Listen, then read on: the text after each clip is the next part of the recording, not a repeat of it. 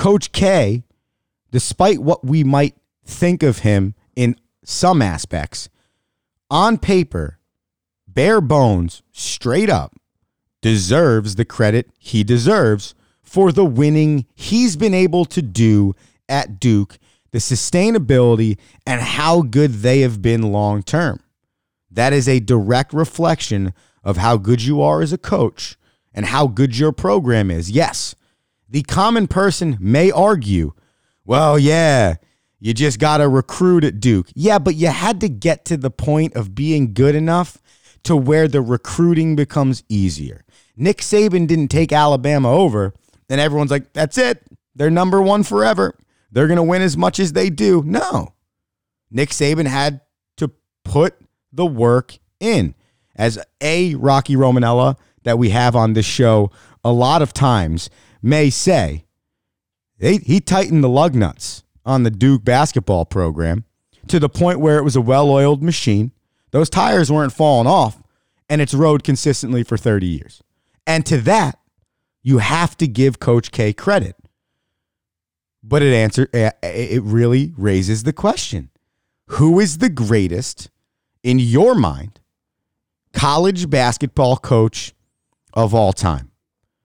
And what we'll do, because it is really, it's got to be our favorite part of the show, right? We'll bring in the one, the only, I say this every time, but it's not true, the other Rocky Romanella onto the program, and we can get his thoughts on this conversation. Rocky? Good morning, Andrew Romanella. What's up? How are you, sir? I'm doing good. I mean, I don't know how John Wooden isn't the best coach of all time. And I think that's fair. Can you please enlighten the group as to why you feel that way? So right now, I'm looking at a list of the best coaches with the most Final Four appearances. Okay.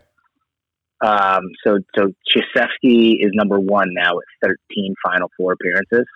Okay. Don't you think it would be more? I do. And he's got the most at 13. I mean, it's really hard to do. You have to think about how hard it really is to do. And how we celebrate the Sweet 16. That's how hard the Final Four is. Yes. And he's only got 5 championships. Yes, correct. And so that's where John Wooden takes the cake on that. Now, are you somebody that thinks about the landscape of college basketball when you think about this conversation? Well, that's why I put John Wooden at the top. Now, obviously, it's harder for the coaches today to win because there's a lot more parity, right? And that's why Auriemma almost gets a little bit more praise than Krzyzewski, because you can look at what he did with UConn and is doing with UConn comparative to John Wooden in UCLA, right? Comparative to Wayne Gretzky in hockey, comparative to Michael Jordan in basketball. These people are considered the best ever because they moved the game into a new era. Right. Right. Like that is why it's so that's why they become the best. They're responsible for taking it from old to new. So even though, it's harder for them to win, so you can't really compare total championships, but I think the responsibility and being the pivot point is what gives them the leg up in the talk of history. Yeah, I agree with that, because essentially, if you think about John Wooden was the first person to start the run of, okay, this is the best team at this level. It's almost impossible to beat them. But what that always spawns is other programs and players at the time in the country saying, well, no, now I want to go to Kansas, or I want to go to Kentucky, or I want to go to USC, or I want to go to another school and beat those guys. And then as television started to open up the horizon and the spectrum of how many college teams got national recognition, then it was no longer just UCLA is the greatest team. That's what's happening with UConn right now, right? Like for a 20-year span, you probably could have put some bananas down on UConn winning the national title and been right 62% of the time. Now it's probably closer to 15%. Like that was their first Final Four appearance in like 2 years because South Carolina's gotten good. Stanford won the title last year. Like there are other programs now that have the resources and can do and have the coaching staffs that UConn has, which is ultimately what happened with UCLA. And that is also why I think you opened the door for a conversation of multiple coaches, like a Roy Williams, like a Coach K. I don't think Jim Boeheim, but I know a lot of people think that he was a great coach, et cetera, et cetera. Well, you look at so the funny thing about Roy Williams and Dean Smith is that they're number 3 and number 4 on most Final Four appearances. It's crazy. It's the same school too. It's mind blowing. So that's where you're like, okay, North Carolina then becomes probably one of the most storied universities in college basketball, right? To be able to have coaches be that good, right? Think about it. Duke was Duke anything before Mike Krzyzewski? No, they were not I very believe good. They were in last place in the ACC or at the bottom of the ACC when he took over the program. Correct. In the 80s. You are correct. So it's interesting. The other thing, what I like to give Coach K credit for, and I think this is actually more impressive than some of the college stuff, is his ability to coach the dream team, the modern dream team, and win gold medals. Well, we haven't seen the U.S. men's basketball team play anywhere near the level they played at since he hasn't been the coach. That is correct. And a lot of people have talked about how after Coach K started coaching the Olympic team, that is when he started wanting essentially the one and done model at Duke. I want to coach the best players. I don't want to necessarily have to develop them, more or less scheme them, allow them to do what they do, and then allow them to go be really great basketball players. And it's weird, right? Like we've talked about this last week with Villanova. Like they're one of those teams that is just always there. Like I could tell you probably in my career, and we'll get to the championship game, but Kansas and Bill Self has been a program that I have traditionally picked to and believed would do really well in this tournament because of him and the consistency of what he's done in his program over the course of time. He has guys, and yeah, he has some one-and-done guys over the course of time, but for the most part, it's a sustainability model. He's going to have guys come in for 2, 3, even 4 years. He's going to have a team, even if it's 3 or 4 guys, but they're going to be important guys to that team that have been in college basketball for 2 or 3 years, which is ultimately what always gives you more of a chance to win down the stretch of the tournament, because it's players that have actually played a lot of games in their career and actually have experience to go back on, which allows them to have a hand up when playing whatever it is, 6 games if you want to win a title in the tournament. Yeah, and that's why, and exactly, and it's funny you mentioned those guys. So Bill Self and Jay Wright, both 4 Final Four appearances. Bill Self, Kansas, his first one was 2008, and Jay Wright's his first one was 2009, and they've been there 4 times since, which is impressive. Out of all the guys I'm looking at right now, other than Billy Donovan, whose first Final Four appearance was in 2000 with Florida. I mean, they're the best guys in the millennium era in the 2000s. Well, I mean, that started in the 2000s, right? Like Roy Williams obviously has been there a lot in the 2000s. Tom Izzo has been there a lot in the 2000s. But those guys, I would consider the old guard comparative to Bill Self and Jay Wright as kind of more of the new guard when it comes to great college coaches. It's probably John Wooden, number 1. And then I think Gino Auriemma, number 2. And then for what they've done, if you're looking at what they've done for their respective sides of the game of basketball, you have to have them up there. I'm thinking about it like Michael Jordan. I'm thinking about it like Steph Curry. Thinking about it like Wayne Gretzky. By the way, Pat Summitt should be in consideration because she had 8 national championships at Tennessee herself. Gino's got 11. And I was going to say, I would actually probably put her, because is there a male coach, and you could look this up while you're on there now, is there a male coach that even came close to touching the precipice of what John Wooden did.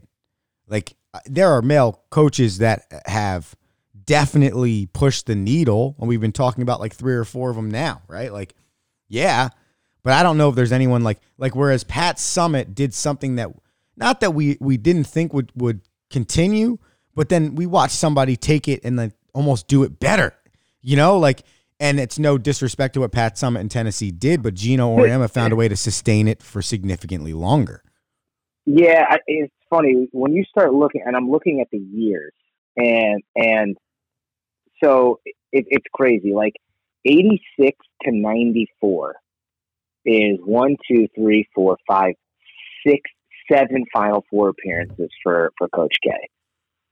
So in 8 years, he's in the Final Four 7 times. And then it starts spreading out. He misses it till 99, then it starts spreading out. And then, he's kind of like every 2 to 3 years over the course of the 2000s. So like John Wooden, another one, like from 62 to 74, to 75, literally all 13 years he coached, he's in the Final Four 12 times. And he wins it 11 times. So, when you look at that, Gino has that kind of dominance in his stat line. That's where he becomes comparable. That's why he has to be at the top. It's the runs of consecutive years that really separate, these people from the next great people, which is like, now you look at like your Tom Izzo. Why is Tom Izzo up there? Look at it. Another person from 99 to 2010, right?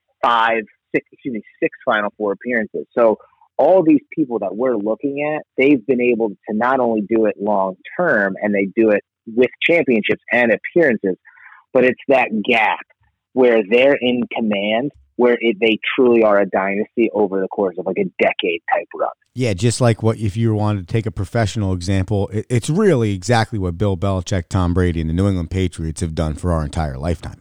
I mean, that's exactly what we're talking about here.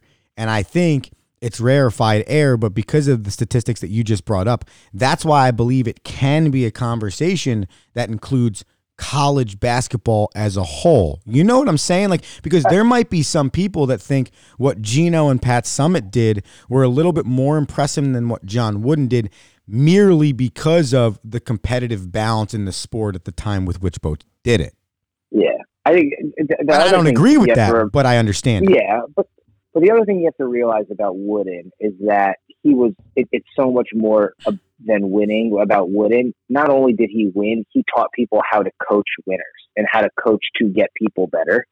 And so that's, when you look at that, Pat Summitt, Coach K, Gino, Dean, Roy, these guys are all now following in his footsteps. They're taking his lessons. Although Dean Smith was against him. So no, but like Roy Williams is like they're all, they're all learning from Wooden too. So there's that gives them a leg up. And I got to make another point, because I just think it's fascinating, especially in Division I football and basketball, how significant the coach plays a role, right? Because if you look at it, the coach is both GM and head coach.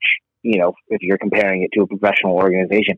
We saw an incredible game on Saturday night between North Carolina and Duke, and all we can talk about is if Coach K is one of the best coaches of all time. we did, and I know we'll get into it, and it's just because I felt like we were spoiled over the Final Four weekend, both on the men's and the women's side, with the great programs and coaches. Like, and I know we talked about this, like how we thought there was so much parity in this tournament that it ends up being like the blue blood programs you always see there. And that's probably why. And by the way, really quickly before we go into the UNC Duke conversation, and hit us up at Wide World of Rome, Twitter, Instagram, The Rome Show 1 on Facebook, whatever it is, if you want to get in on the action, who you think the greatest college basketball coach of all time is, blank, straight up statement. Doesn't matter what side of the ball. Shout out to Tara Vanderveer, who is the head women's basketball coach at Stanford. I believe she's the winningest coach, or her and Gino, essentially what happens is they just kind of go back and forth right now on who has the most wins of all time. But Stanford won the title last year, and she has 3 national championships in her career. And And she has, over the course of her career, obviously has won more games than Pat Summitt did, was ahead of Gino. I think she actually still is because they won just as many games this year as UConn did. But that's a scenario where there's not as many championships involved. And I know that's an interesting subject when people talk about the greatest of all time in a certain area.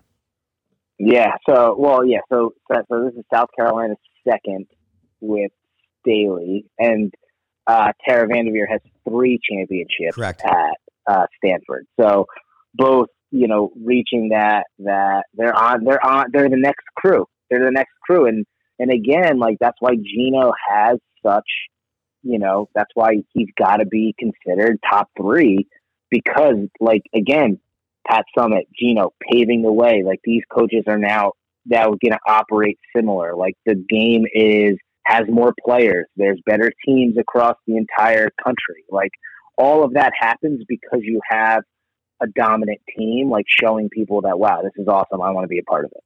So we have spent a minute, right, breaking down our feelings on Coach K and the end of his career and all that stuff.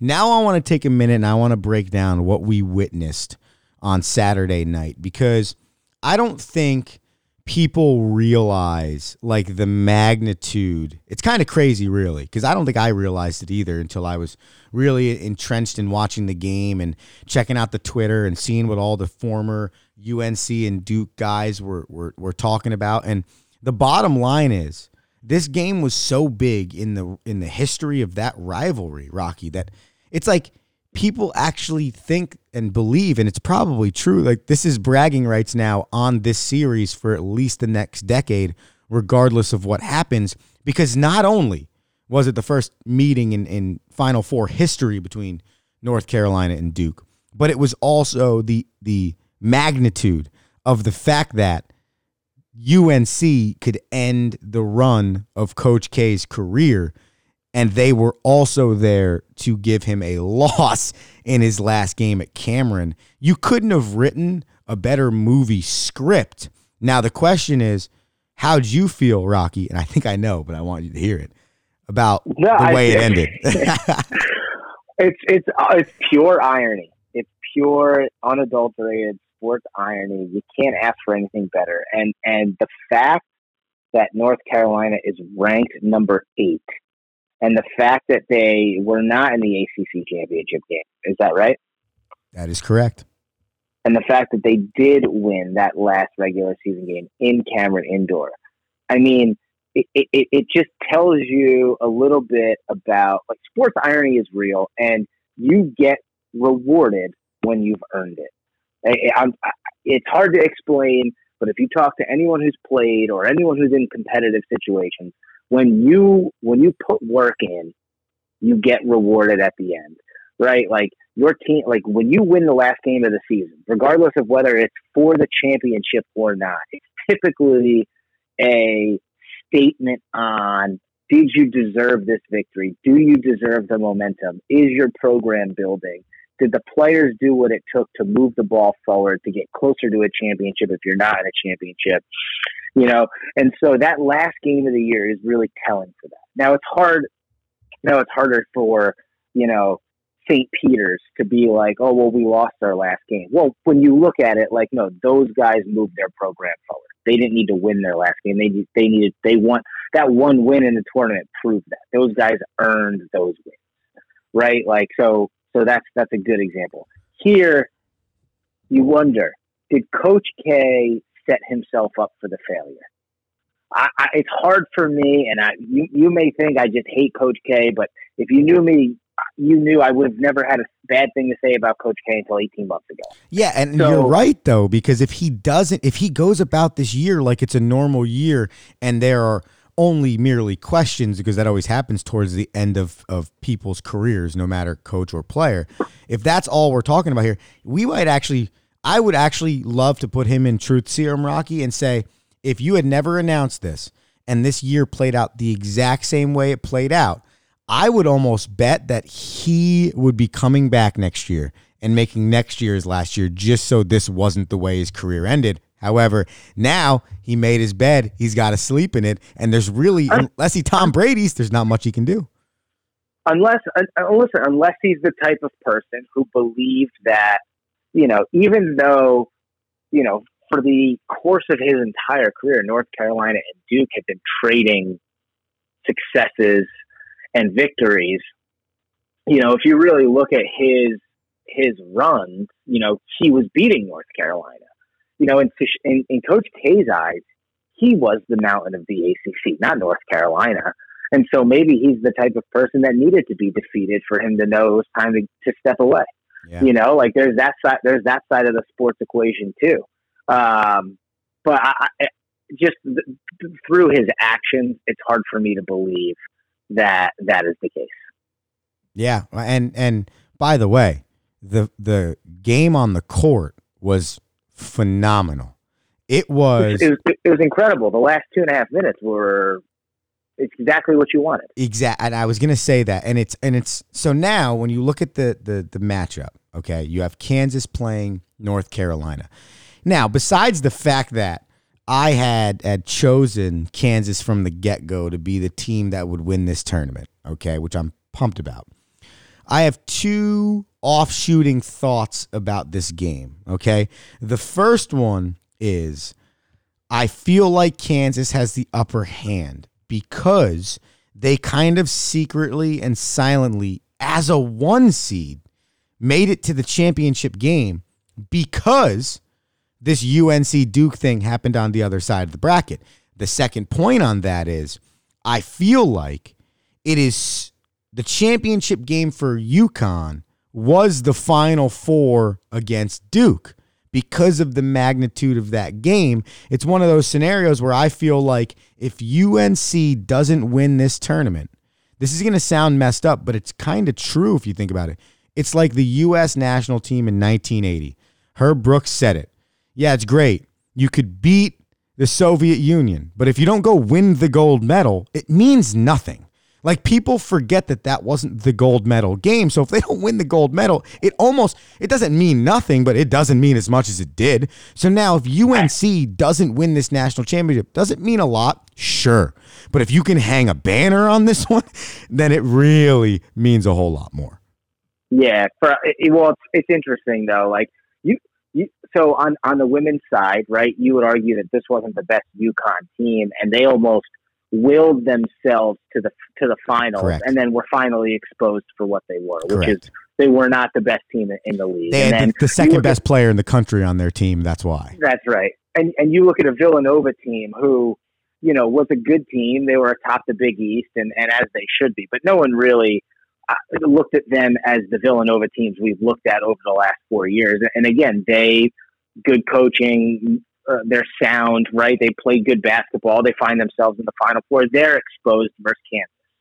And so now you've got, is this the time where UNC actually being an 8 seed, really not being atop the ACC all year, comparative to where Duke was, is this where they finally get exposed and we're like, you know what, this run is over. Kansas has been, this is kind of where they're exposed. That's kind of what I've been thinking about.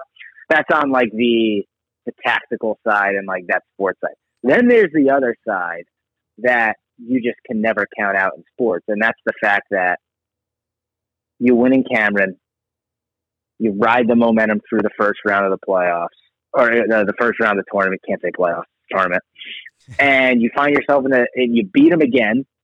And I mean, I don't know how that confidence doesn't play a factor in the game to make it actually more of a close game than them actually getting blown out. Yeah, I agree with you. I just feel like if they don't find a way, it's I think it's messed up, right? Because also you get skewed a little bit by the name on the uniform and the seed that they actually are. Their seed is more or less what they were for majority of the season. Now we all know what happens in this tournament. You can throw away what went on in the regular season. I get all of those things. But at the end of the day, what you generally learn with most higher seeds that make a run in this tournament is that they will, to your wording, will get exposed when the right bigger or better program / team comes along that is a little bit more polished and locked in to take advantage of those little mistakes that like a Purdue should be good enough to make on St. Peter's, but hasn't been there enough times to be good enough to do it consistently. Whereas that's where I just fall on Kansas, because even though it's the North Carolina uniform and the program that you just mentioned could be considered possibly the best ACC program in the last 15 to 20 years, despite what you may think, Kansas, that team, that coach, as a 1 seed, have clearly stayed the consistently great program that they've been, whereas North Carolina's got a new head coach in this position and a team that has not necessarily proven, besides in this 2-week span to this point, that they can be that team at the top. This game is essentially what tells the committee, hey, we were never an 8 seed. We were better than that. Yeah, and you think, and if North Carolina wins, for me, you just, again, it's about the program again. And you just go back to, what is this program about? Right? When you think about the Bill Belichick, Tom Brady Patriots, you just think championships. When you think North Carolina, you think Michael Jordan, Dean Smith, and championships. So if we're going to witness another North Carolina championship in the third generation from Dean Smith, you're just like, these. I mean, they're just a machine. Like, you should never count them out. And it's funny how Coach K's shadow really has kind of taken over this year, when in reality, what North Carolina is doing, and they're sitting there like, thank you. Thanks for not looking. Thanks for not paying attention to us. Right. And is this considered, because it's North Carolina, do you consider this a Cinderella run because they were labeled an 8 seed? Like, you know what I'm saying? Like, if insert small named school here, 8 seed, makes a run to the title, everyone and their mother's like, this is Cinderella. This is an unbelievable story. But in this scenario, it's not really thought of that way. Okay, so 33-6 is a pretty good record. Right. Do you think that 29-9 is a good record? Yeah, I think that's a great record. Okay, because the Tar Heels were 29-9 this year. Are they really a Cinderella? No, but they're not a Cinderella. It's crazy that they get ranked in 8th seed, but that's because of how they finished in the ACC. And Seton Hall was a 9. It was a joke. That's a joke. Like, I don't know how they were rated in 8, and it's still it's baffling to me at 29-9 in the ACC. Like, I'm sorry, like you're not an 8 seed. You're a 4 seed for sure. Yeah, it's such a skewed system. I'd love to get in that room one day. I want to be a fly on the wall during selection day. I would like to be on the fly on the wall during like the college football playoff one too. And who knows? Maybe they put him as an 8 seed just with the hope that maybe if it all worked out, they would play Duke, and it was the only way to get him into a bracket where they could meet each other for the first time ever. So they put him there. I definitely believe that stuff happens. I do truly believe that. Like, if they're like, oh, we could make UNC an 8 seed in this region, or we can make them an 8 seed in this region, this is a better. And by the way, if it worked out the right way that they would have thought, UNC would have had to play Kentucky to get to Duke. So then they would have been able to prove that it was there. Now instead they had to play St. Peter's. So that's true. That's a great point. So they would have had to play Kentucky, then they would have had to play Purdue, but they ended up playing St. Peter's. Yeah, so, I'll tell you what, man, it's crazy how, like, when one team like St. Peter's, now no one really expected them to go to the Elite Eight, but even just winning the first game of the weekend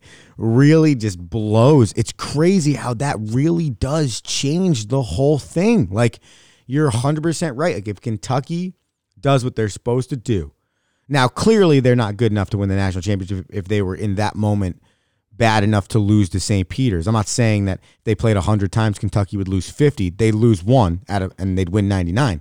But the point being, if that's going to happen over a 6-game span in this tournament, you're not good enough to win it.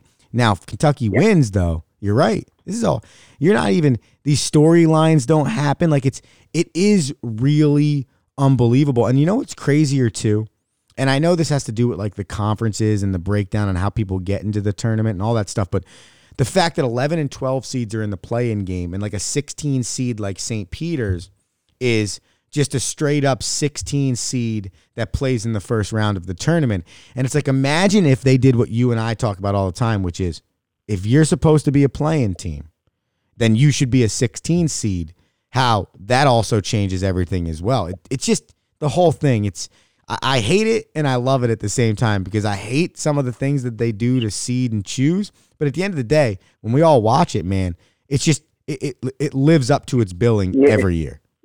Yeah, it does. And in reality, you're fluffing up your bubble teams because you feel bad that you got too many, mid-majors getting conference championships in. I mean, that's all it is. Let's be serious. That's great. You're trying to create a story like putting Notre Dame and Rutgers in the 11 seed playing. You want to? It's regional. I get it. It's travel. I get it. But it's a little bit of a story too. Yeah. Why not? But for whatever reason, you've never seen a playing team go past get into the Sweet 16, but you have seen your 11, 12, 13, 14 seeds get into the Sweet 16. So, which is ironic as well. So it's why are we even doing this? Rock, I have a Romalytic for you before we move on from the NCAA. All right. So I'm going to give it to you and I'm going to give it to the people. All right, here you go. Your Romalytic today is why I believe Kansas is going to win the national championship game. And I'm going to go ahead and say that the score is going to be roughly 72 to 66. I think it's going to be in that range. Kansas comes out on top. Did you know, Rocky, that Bill Self has a career record of 708 and 214 in 27 seasons as a head coach? He has coached at 4 different locations, the 4th being Kansas. He's been there for 17 years, and he has a career record of 501 and 109 at Kansas. He's got 4 Final Four appearances, as you noted, a 2008 national championship, and an NCAA tournament record of 54 and 21. Bill Self, arguably at least one of the top 10 best coaches in NCAA basketball history, 708 career wins. Rocky, when I saw that, I looked it up and I started doing a little bit of research on his career. I always loved him as a head coach, knew he was a great head coach, but that Romalytic right there really solidifies how great he has been over the course of his career. Yeah, I had no idea. Crazy, right? You just think Kansas, they're always going to win, but it's pretty crazy. Side trivia question for you here, okay? Because you're never going to get this right, but I'll give you some hints, okay? Bill Self coached at 3 schools before he coached at Kansas, okay? I will give you 2 of them, and I'll see if you can guess the 3rd, okay? Naturally, he started at Oral Roberts, lower level, small Division I program, then went to Tulsa, a little bit of a step up there, and then went to this school, okay, in a state that has a near and dear place to your heart, okay, before he went to Kansas. Can you name that school? As the head coach? As the head coach. He was the head coach at Oral Roberts, then the head coach at Tulsa, then he went to this school. He was the head coach at blank. A state that I hold near and dear to my heart, man. There's a lot of states. There are, but you could start to narrow them down. You've given me better hints. There are the state starts with a vowel. Yeah, so it's definitely either Iowa or Iowa State. That is incorrect. Dear to my heart. It would be the state of Illinois, which you were born in, and that would be Illinois Fighting Illini. He was the head coach. I forget. Yeah. All right. Interesting. Go Illini. If I had said University of Chicago, I feel like it actually would have hit more. Yeah. But it makes sense. Hey, where did he go to college, Brandon Jacobs? Where did he go to college, Brandon Jacobs? Did he go to University of Illinois? No, he went to Southern Illinois. Oh, what up? 0 for 1, Andrew Romanella. Where did he go to college? That was impressive. That was good out of you. The fact that you had that off the top of your head is actually ridiculous. Yeah, why wouldn't I remember? He's one of my favorite Giants ever. He is one of your favorite Giants ever. Okay, this is the Rome Show here, 12-ounce Sports Radio, Zingo TV, channel 761, Facebook, YouTube, and Twitter Live. We give you the option to reach out to us any way, shape, or form. You can hit the social medias at Wide World of Rome. Everywhere, the Rome Show 1. On Facebook, we got the question behind us on the board. Who is the greatest college basketball coach of all time? Write in, give us your thoughts. We already gave you ours. Rocky, I want your national championship prediction, okay? And then I would like to talk a little baseball before I know you'd like to go into hockey with Rocky. Go Tar Heels. And a score, please. 76 to 73. Okay, we are going directly head-to-head here. Jayhawks on my end and the Tar Heels on your end. We will see who comes to fruition. Who did you originally choose? I put my bracket away. As good as I did in the first two rounds, I did terrible as bad in as the it's last. gotten. No, I think I had like Tennessee versus Kentucky. Like I went on a run with Tennessee for some reason because I was just like, my fanship just was like, yeah, why not go for the Vols? They're number 3. Like why not? Yeah, you were just randomly feeling that school. No, I had Gonzaga winning. That's okay. what I had. I had Gonzaga playing Tennessee. I had Gonzaga, Kentucky, Tennessee, and Kansas in the Final Four. So. All right, I respect it. That's really not a bad choice when looking at the bracket. So there's a lot of excitement, okay, in this offseason for baseball. Once the lockout ended, okay, there was a lot of sadness. There was a lot of disappointment. There was a lot of what's going to go on with Major League Baseball. How many games are we going to miss? Are we going to whatever, et cetera, et cetera. Well, what that is now turned into is, I think, and this is just my personal opinion, and I know I see it differently than most, but a lot of excitement for baseball this year. There have been a lot of pretty interesting moves, players signing with teams you may not have expected, which we've talked about a little bit here. And for us, more specifically, the New York Metropolitans, it has been a really exciting offseason. And as you've watched spring training, a shortened version of it, kind of matriculate and get ready for a less than 4 days away start of the baseball season, the Mets, not only just from a pitching staff standpoint, but from an overall team standpoint, offense, defense, look really good. But the driver in this whole thing is Jacob DeGrom, Max Scherzer, and the 3 dudes behind them in the starting rotation, whether that's a combination of Carrasco, Walker, Bassett, in any order, does not matter, being really good, Rocky. And news comes out the other day, and some people might have missed this because there's so much going on in other sports that people are watching, especially from a banana standpoint. But people didn't realize that Jacob DeGrom gets hurt, okay? He goes and gets an MRI, and they find out that he's got a stress reaction, I don't know what that means, in his right scapula, and is now out essentially indefinitely, Rocky. And I want your response here, but this is what Jacob DeGrom said, and then I want your thoughts. He said, "I'm really frustrated. I came into camp feeling really good. I felt like my elbow and shoulder were in a good spot. And then to hear a stress reaction in the bone was definitely something I was not expecting. So the level of frustration is really, really high right now." And Rock, this is coming off a year where in his first 15 starts, he had a 108 ERA, and then we never saw him pitch again for some unknown reason. I think it's time for the Mets to move from Port St. Lucie. They can no longer training camp there because I am sick and tired of being excited and getting some stupid injury announcement every time I look at my sports alerts, because both of them are hurt now. And I can't figure out why our best players cannot stay healthy in spring training. I don't understand how you show up to spring training and just have a lurking injury that has been there for the last 6 months. Like, has no one at the Mets been monitoring you? You're our most valuable asset. How do we not know that this is there? I don't get it. But this is the interesting part. Like, according to DeGrom, he felt like he put his body in the best possible position to be ready this year. Yeah, Scherzer said the same thing too. Well, he said the same thing too. I lifted legs. I've been working out, like blah blah blah, and I'm surprised that my hamstring tightened.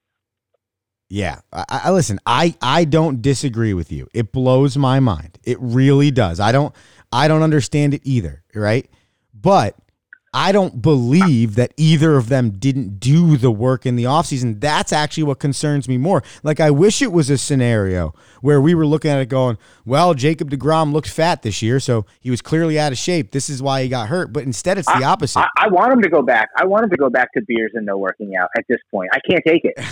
I don't know if that was ever successful for him, but I do think. Well, we didn't see, I mean, I guess you just didn't know about all the injuries in the old days, but like it's ridiculous. Listen, and this is a real conversation here that I don't think people want to have. Jacob DeGrom had Tommy John, it's probably over 10 years ago now, while he was in the minor leagues. And despite what people may believe, right? Oh, if you get the Tommy John, you can come back throwing hard or strong. A lot of that has to do with the rehab, how well you do that, how efficiently you do that, and how you respond. It's still a major surgery, but also it's not a surgery that's meant to last forever. It is a reconstruction of a major ligament in your arm. So he's throwing 100 miles per hour, essentially almost every pitch. So it's like the wear on the arm. I hate to say this, Rocky, but the conversation needs to be had. Is it just the fact that he maximized what he could out of a reconstructed arm, and it's now either a scenario where he just possibly won't be what he's ever been, or there's another major surgery that he really probably has to have that they're either avoiding, not finding, or something along the lines? How do we teach our guys to not, like, think about it? Because velocity is, in my opinion, is the downfall of Noah Syndergaard. We've lost Noah Syndergaard because of his velocity, because he was throwing as hard as he could every single time. And to your point, like, DeGrom has always thrown hard. Now, the difference between DeGrom and Syndergaard is location and the ability to command the pitches. Now, maybe 3 years ago, we should have been teaching Jacob DeGrom how to throw like Tom Glavine and Bartolo Colon. And maybe this is preventable. Or maybe he needs to start that when he gets back. Because when you look at Glavine and you look at Bartolo Colon, at the end of their careers, it was as if they were throwing a wiffle ball and they were not throwing a baseball. Because how can guys that live between 86 and 94 get that many guys out and be that effective? Location, movement, command. That is still the best things that you could do as a pitcher.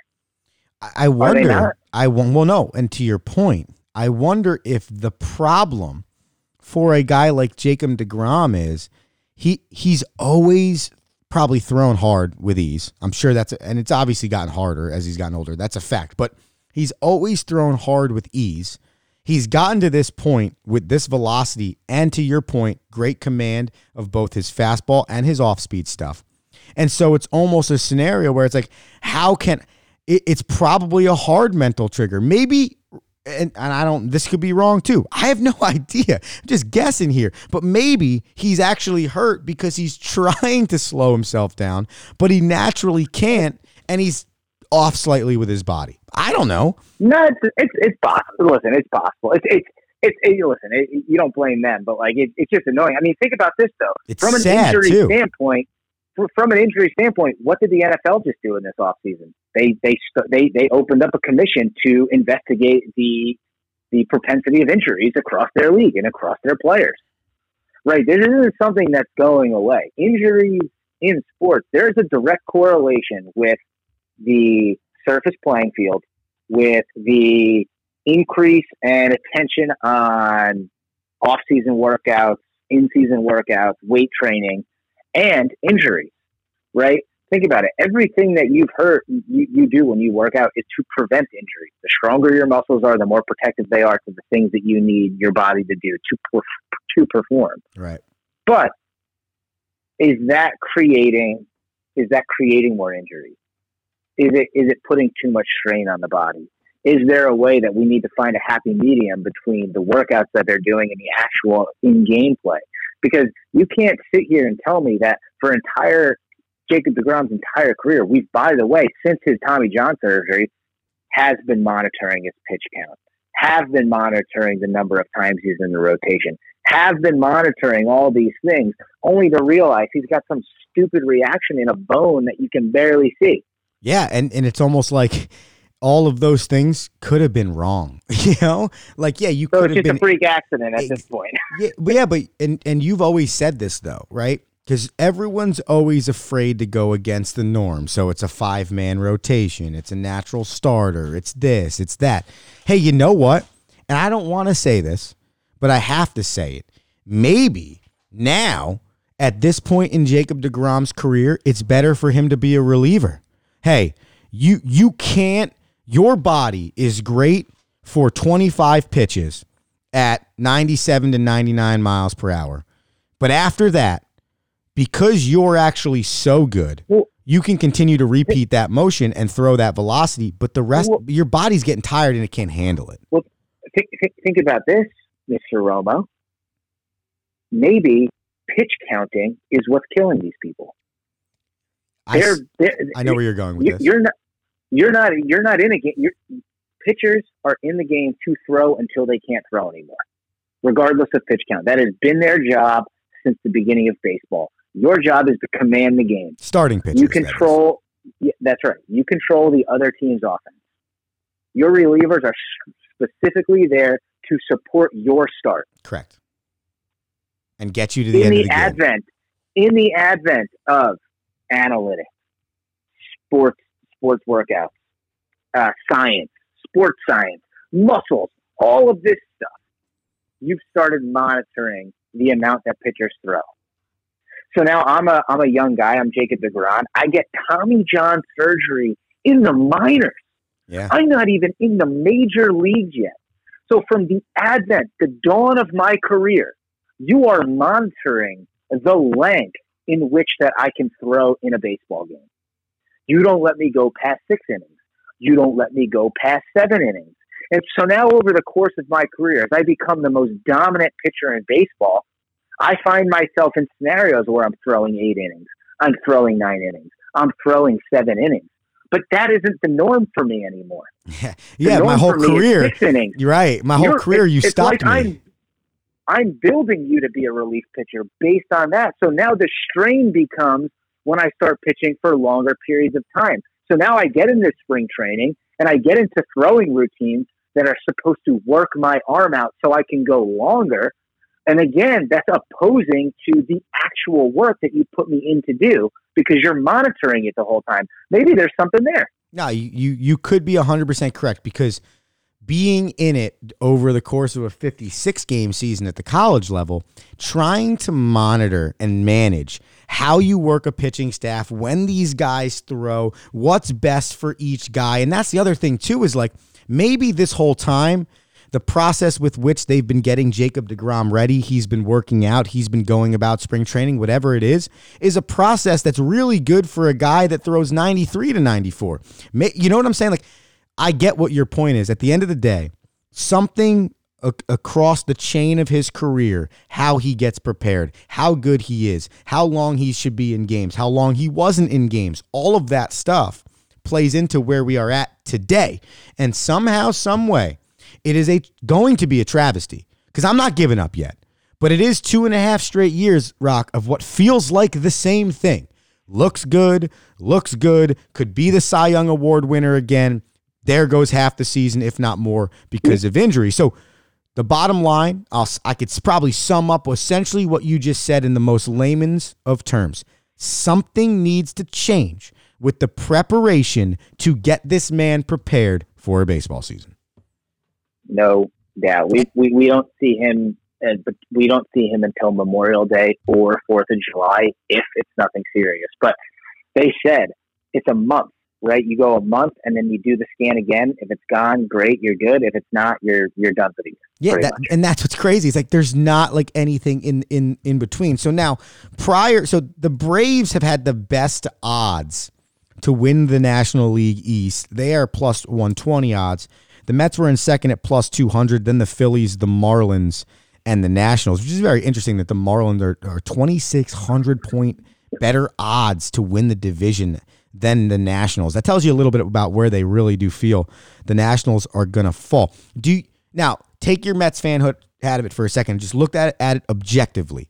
The Braves are coming off a World Series, but a World Series with which they lost the World Series MVP to the Miami Marlins, and they lost quite possibly the best player in their franchise the last 10 years to the Los Angeles Dodgers. They have some questions with their starting pitching, which they also had last year. Those dudes just got hot at the right time. I still feel like even if DeGrom is hurt And I don't believe Scherzer's is going to be long-term, but let's say you get 25 to 30 starts out of Scherzer this year and you get 10 out of DeGrom, right? I'm going to go on the bad side. They're still good enough, I believe the Mets are, to truly compete for this division. I know Vegas, with everyone healthy, said that they weren't going to win it.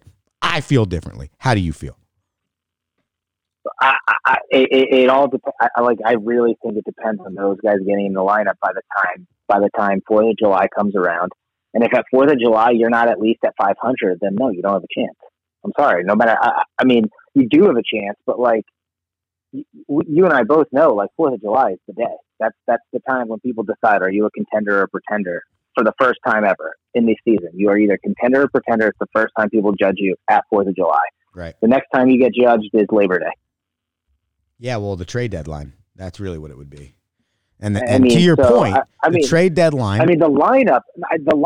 So the crazy thing is now you look at the modern day of sports, where the modern day sports says if you have a strong enough lineup and can hit enough home runs, you can make up for your lack of your 1 and 2 pitchers. Yeah. So now it becomes.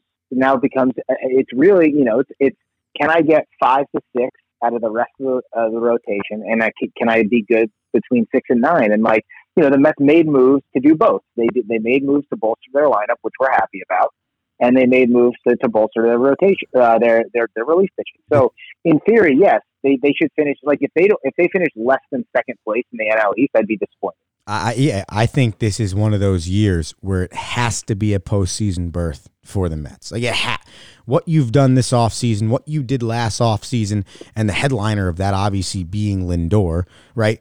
All of these things play into the fact that it's one of those postseason or bust type years for the Mets. And to further your point about why you believe July 4th is such an important date in baseball season is because the trade deadline is generally the last week of July, first few days of August. With the new collective bargaining agreement that was just signed through 2026, there's a flexibility of the trade deadline, so it can exist either July 28th or any day in between that up until August 3rd. So that July 4th date is essentially that midpoint, and also that time where you're like, okay, we got 3 weeks here to look around the league, decide if we're a contender or if we're a seller, right? And that does a lot in dictating what will go on. I think you're already looking at it where if the Mets 3 through 5 pitchers, if Carrasco doesn't, I'm not asking him to return to all-star form, Cy Young form, like when he was with the Cleveland Commanders, formerly Indians, okay?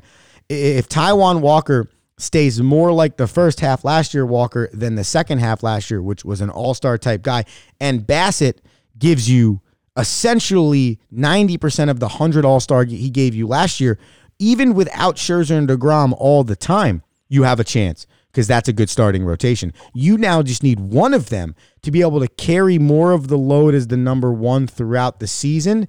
And I honestly, Rock, if I can get into the postseason knowing that DeGrom made 10 to 12 starts later in the year and is going to be fully healthy with less starts than everybody else going to the postseason, I would actually take that. Yeah, listen, I'm in too. I want them in the postseason. I want to cheer for a Mets team that's exciting. Like you said, every move we've made past DeGrom and Scherzer has been a great move. So you can't be upset with what they're looking at. You're frustrated because DeGrom and Scherzer make you dominant. They don't make you fight. Correct. So you feel like with those two healthy the whole year, you should win with both of them starting. If they both started a combined 60 games, you believe you should win a minimum of 40 of those games. I just don't see how you lose a series. Right. Just, I don't know how you end up losing a series unless maybe you split a 4-game series when they're not on the hill. But that's it's hard to think that you lose any 3-game series if one of those two guys is pitching. Before Hockey with Rocky, I just want to throw a few more odds out here. You can give me any thoughts that come to your mind. The betting favorite, Rocky, to win the World Series this year as we get ready for baseball season this week is the Los Angeles Dodgers. They're essentially plus 500 odds. If you go through both leagues, do you know that the favorite to win the American League is the Toronto Blue Jays? So I found that very interesting. And then the favorite, obviously, to win the World Series is the Dodgers. So the second favorite, so the favorite to win the NL is obviously the Dodgers. But I found this interesting. The odds are that the Braves win the NL East, right?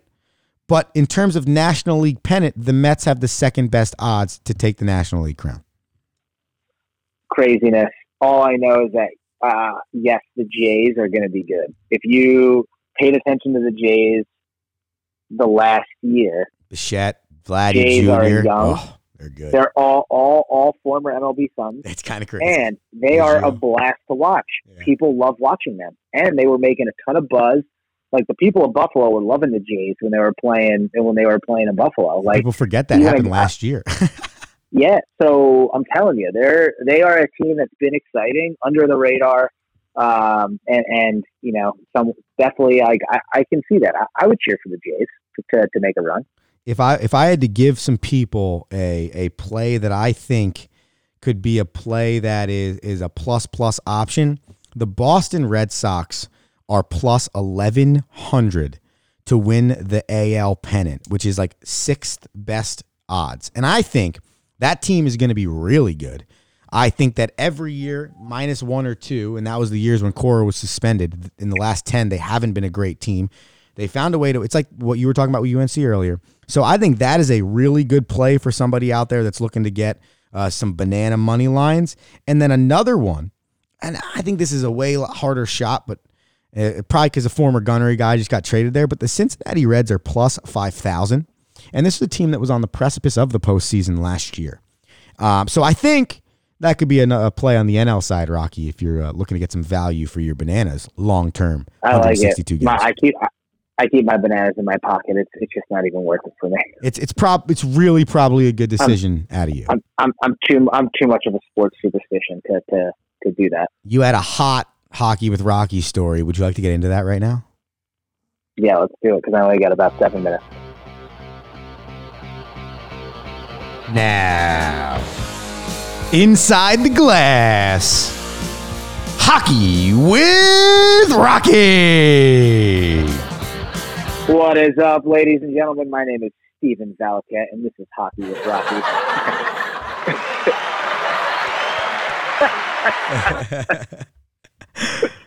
Steve, welcome to the program. I got 2 stories for you. Lindenwood University, ACHA Division I, announces last week or the week before that they will be now joining the NCAA Division I ranks. That's awesome. So over the course of the last 10 years, that is the 5th program to elevate to Division I status in NCAA hockey. So pretty cool stuff there. I think that's huge because you've mentioned on this program before the only terminology I could really use here is the lack of NCAA Division I programs, but how good D1 hockey is, and that's, I think, awesome for the game that they keep adding really good universities to the NCAA level. Yeah, and another cool part too is yesterday the NCAA released a report. I don't know if it's the NCAA or who released it, but I actually think I saw it on the World Hockey Guys actually posted it too on Twitter. But it was where all of the Division I NCAA hockey freshmen and what junior leagues they played in. So you've got the USHL as the number 1 producer of Division I talent. Then you've got the North American Hockey League, which is also a United States-based hockey league, and they're both now above the British Columbia Hockey League, the BCHL, and then the other big one in Canada. So, you know, the hockey in the United States is consistently getting bigger year over year, which is exciting. Now, I definitely believe that's true, but can I ask, do you think that because of the COVID situation and Canada being almost on lockdown, that helped shift that, or do you truly believe that's a natural read on where it's at? No, because the driver to the NHL in Canada is major junior, and right. You lose NCAA. You lose NCAA. So, like, you're not. We're the junior leagues that I'm looking at right now are not your pay. Like the major junior, you get paid and you get stipends, which is why you're not NCAA eligible. So it's against them. But prior, really USHL is really the true Division I producer of hockey in the United States. But now it seems, there's a little bit more. And can you just give, before you move on, can you give the people just a quick synopsis of what you're talking about between juniors and major juniors and the stipend thing? Because I'm sure people are out there a little confused. Okay, so imagine you go you're a high school quarterback, you're Carson Palmer, you're playing for Santa Margarita Catholic High School, and USC is like, we want you, you're going to get a full ride. However, we've got 2 starting quarterbacks that are in line before you. We want you to go play in an in-between league that is a collection of all the best high school football players in the country. They're just not ready. We just don't have roster spots for them yet. So we want you to go fill out. We want you to get stronger. We want you to get bigger. And you're NCAA eligible until you're 21 years old playing in this league. You go play for 2 years. You get bigger, stronger, faster. And then you go take over the starting role at USC. That's essentially what would happen if it was at the football level. But that's what junior hockey is. It's an opportunity to develop from both a skill standpoint, a physical standpoint, and a maturity standpoint, and find yourself in a better playing situation with 2 to 3 more years of, essentially practice to improve your hockey skill set. And that's why college hockey is so good. And that's why they can translate to the NHL games so much quicker if they're drafted after 4 years of college hockey, because it's essentially 6 years of playing that high level of hockey. Yeah, and hockey is just such a late developing sport, so it helps people fill out.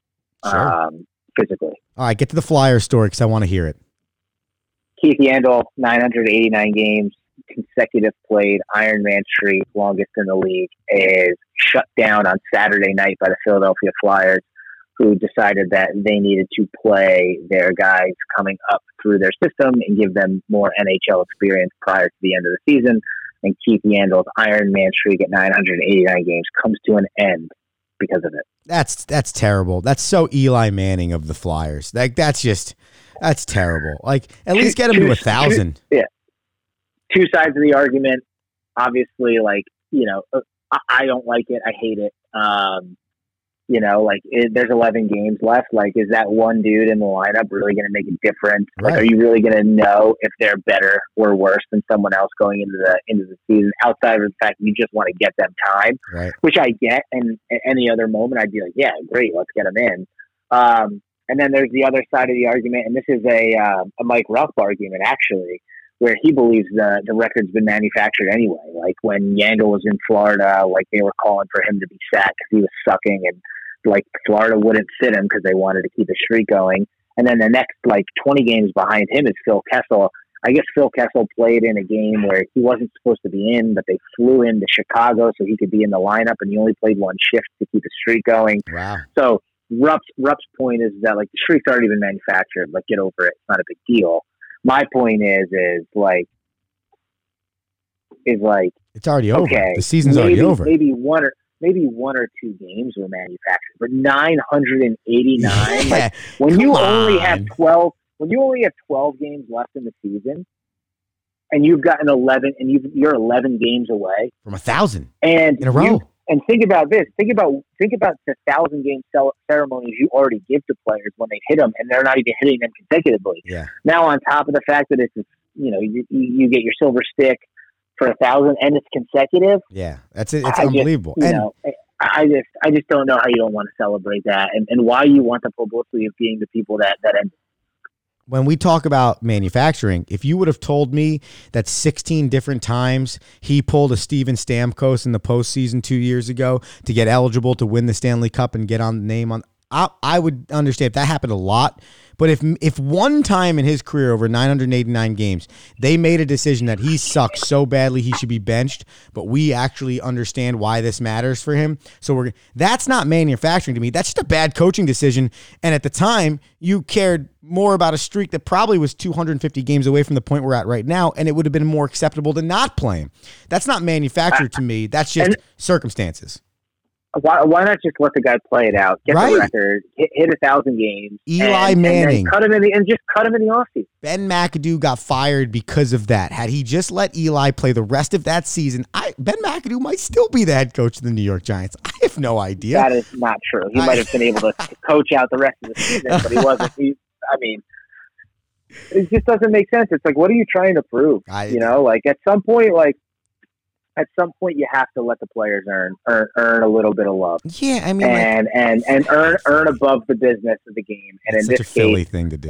That's what should have happened. You should have let this guy earn above the business, cut him in the off season, right? Like, just the fact that he's in the hundreds. It's I hate it. So yeah, I agree. But we've got to run. So give me a where did he play junior real quick. Where did he play junior hockey? Matt Barzal, New York Islanders. Ooh. Matt Barzal, New York Islanders. He's a U.S. kid, so he had to play in the United States. Correct. I think. Maybe played not. in the Actually, no, he did not. No, he didn't play. This isn't actually. I learned this today. This isn't a U.S. league, even though it sounds like it could be. Or no, it is a U.S. league. I don't know. Can I tell you the league, or do you want to guess one more time? Give me the league. The Western Hockey League. He played for the. So that's made. Oh, so he played for the Everett Steel Tips. He played for the Seattle Thunderbirds. Oh, Seattle Thunderbirds. Yeah. Okay, yeah. So Western Hockey League is a part of Major Junior. There's 3 leagues: Western Hockey League, correct, OHL. I learned that today. NJHL. I learned that today. Yeah. That's why. And your streak comes to an end today. But it's okay. But go ahead. No, you go. I was just going to say that, but that's why I chose this specific question, because I said if we're about to go for 500, I have to put the stakes up a little bit higher. All good. All good. I have one question for you before we sign off. Yes. Next Tuesday night, April 12th, the New York Rangers are at home versus Carolina Hurricanes. I'm getting tickets with Big Rock. You want to go? Ooh, let me double check our schedule to make sure we don't have a Tuesday game that week. And if we don't, I'm definitely in. I'm in. All right. Good deal. Ladies and gentlemen, that's Hockey with Rock. Oh, that's electric stuff. That was just electric stuff. Final words before you leave for the day. Enjoy the week. Go Tar Heels, because Andrew picked Kansas. And hey, if you want to watch some good games, okay. Florida. So Toronto back to back has to play Tampa Bay and Florida. It's going to be great. Okay. And it didn't top 3 teams in the Atlantic Division, all obviously, getting ready for the playoffs. So I think there'll be 2 really good games. Florida over 100 points for like the first time in franchise history or something like that. Yeah. It's going to be interesting to see. It's exciting. We appreciate the insight always. Always. Have a great day, Romo Sapiens. Peace. You too. That is Rocky Romanella, always bringing the heat on Hockey with Rocky. As we always do, we take a quick commercial break, and then we come back and we break down everything we talked about in the first hour. If you missed any of it, you want to listen to it again, just search Wide World of Rome or The Rome Show podcast, wherever you get your podcasts, and you can listen to what you missed. Or you could share it with a friend because it was so good. 12-ounce Sports Radio, Zingo TV, channel 761. I'll let my nephew tell you who it is. My nephew, I should say, tell you who it is. And then we'll hit this commercial break. Be back in a minute. It's the Rome Show! It's the Rome Show! Do do do do do do do. Yes, indeed. Yes, indeed. It is the Rome Show here on 12-ounce Sports Radio, Zingo TV, channel 761, Facebook, YouTube, and Twitter live. I am Andrew Romanella. We got you for another 15 minutes or so before the show ends at Wide World of Rome on Twitter and the Gram. Whatever you want to reach out on, feel free to reach out on Facebook.com/The Rome Show 1. We just broke it down with Rocky for an hour. We talked about who the best college basketball coach of all time is, men or woman. We think that it can be a combined conversation. In Rocky and mine's opinion, we have John Wooden and Gino Auriemma up there as number 1 and number 2. Rocky made a valid argument for Pat Summitt, and we've talked about a few other coaches such as Dean Smith and Roy Williams from North Carolina, of course, Coach K, and some others.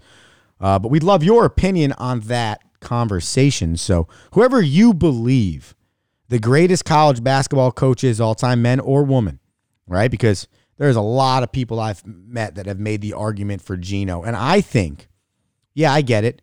You could say that would it be the same on the men's side? I believe yes, because I believe the system and the type of person he is a good enough coach to coach any side. I would even argue great coaches could coach any sport, even if it's not their main sport, because they get the most out of the people that they're leading. It's not necessarily always about the X's and O's.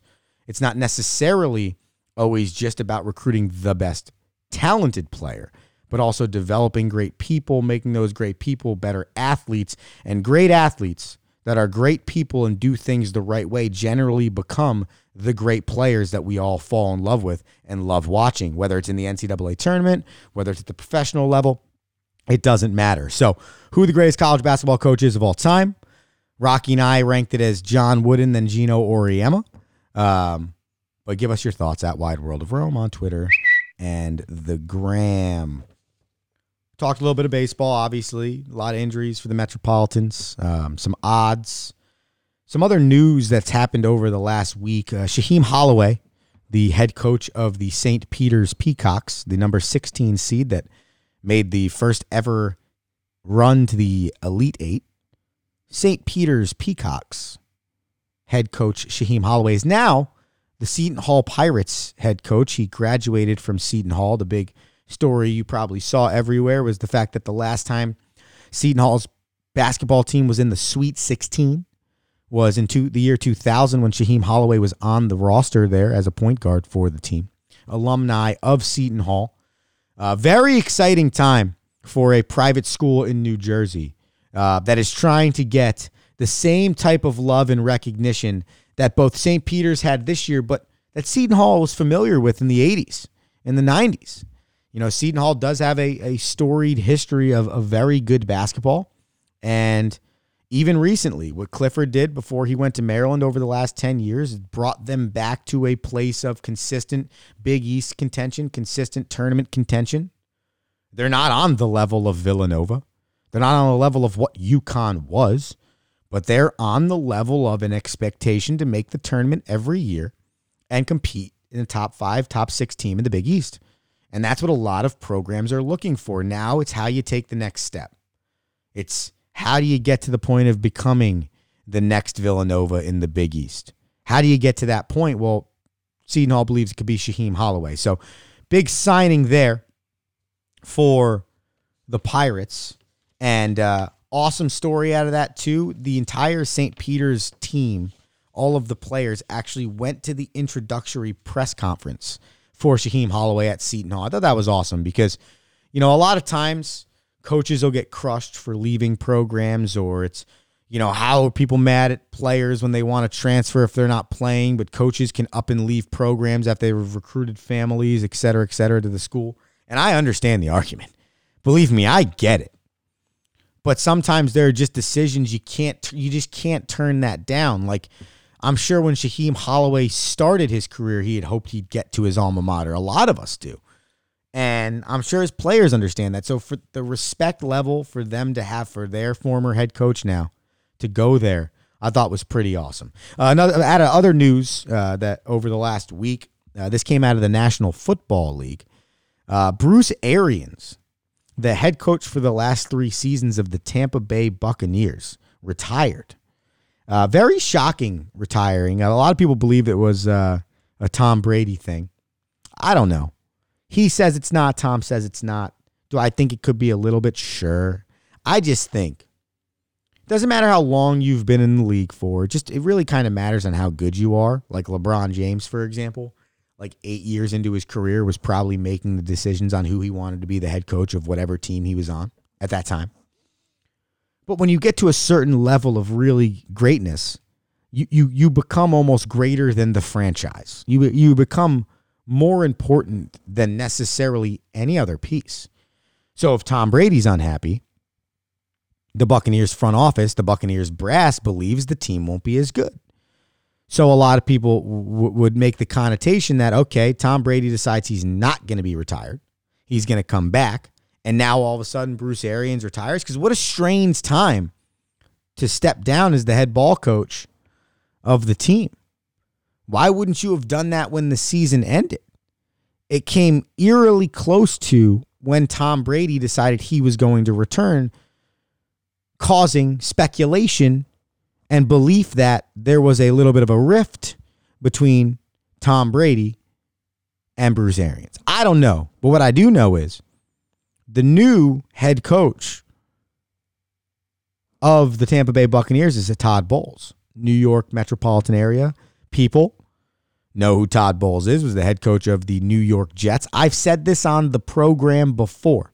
With all of the losing the Jets have done in the last 3 years, since they fired Todd Bowles, they've had 2 head coaches in 3 years and been very bad. I bet you miss Todd Bowles a little bit. Just a little bit. I'm not saying he was the guy, and I'm not saying he's the guy now. He might be, because he does have the experience. He's got a good offensive coordinator in Byron Leftwich, so he can almost fall a little bit on the side of his defensive side of the ball. Most head coaches, as we've learned, it's very hard to do that. But I think it's not the worst hire. I think it's okay. I think it'll be okay for the Buccaneers. But a very interesting situation out of Tampa Bay. And I heard this yesterday, and we had mentioned this last week, obviously. Tyreek Hill gets traded to the Miami Dolphins. Okay? And one would think, as a Dolphins fan, you should be really excited about that. And I am really excited about it. I'm very excited about it. I think that it really adds to the dimension of this team. You have Jalen Waddle and you have Tyreek Hill. That also then resulted in the Dolphins trading Devontae Parker. They actually traded him to the Patriots, which scares you a little bit. But at the end of the day, they did what they needed to do because they have 2 of the best, fastest wide receivers, they believe, in the league. What this trade of Tyreek Hill does is it essentially tells you in the next 17 games of football, if you want to call it 20, if you want to include the preseason, it will tell you who Tua Tagovailoa is. It will. Because the offensive line is good enough. The weapons are clearly good enough. Plus some of the signings they made in the offseason. We went over this last week. Check it out on the podcast at Wide World of Rome, the Rome Show podcast, wherever you listen to podcasts. The weapons are there. They have a good enough defense. Top 10, 12 in the league the last 2-3 years. They have a new head coach, which people are really excited about. Brings a lot of energy, a lot of excitement to the sidelines. Positive offensive mind that's looking to create a system that benefits Tua Tagovailoa. The Tyreek Hill trade will tell you directly who Tua is if he's good enough. You'll know in the next 20 games. 17 regular season, 3 preseason. You'll know. And it's a scary thought as a Dolphins fan. Because quickly you could find out you don't have the franchise quarterback you thought you had. Which is a huge problem. Because the other guys are in the league that you should have or could have drafted. And so I've been making that. This is how I feel. I think it slightly exposes Tua. Whereas I heard this argument yesterday, and I thought it was a really good argument. He believes this will be fantastic for Tua, the person making this argument, because Tua can just throw the ball up, is never going to outthrow Tyreek Hill or Jalen Waddle for that matter, right? But the Tyreek Hill is really what I think heightens the how you're not good with these 2 dudes, especially this dude. Like Jalen Waddle was possibly the best rookie receiver in the league last year, top one of the 2. Right?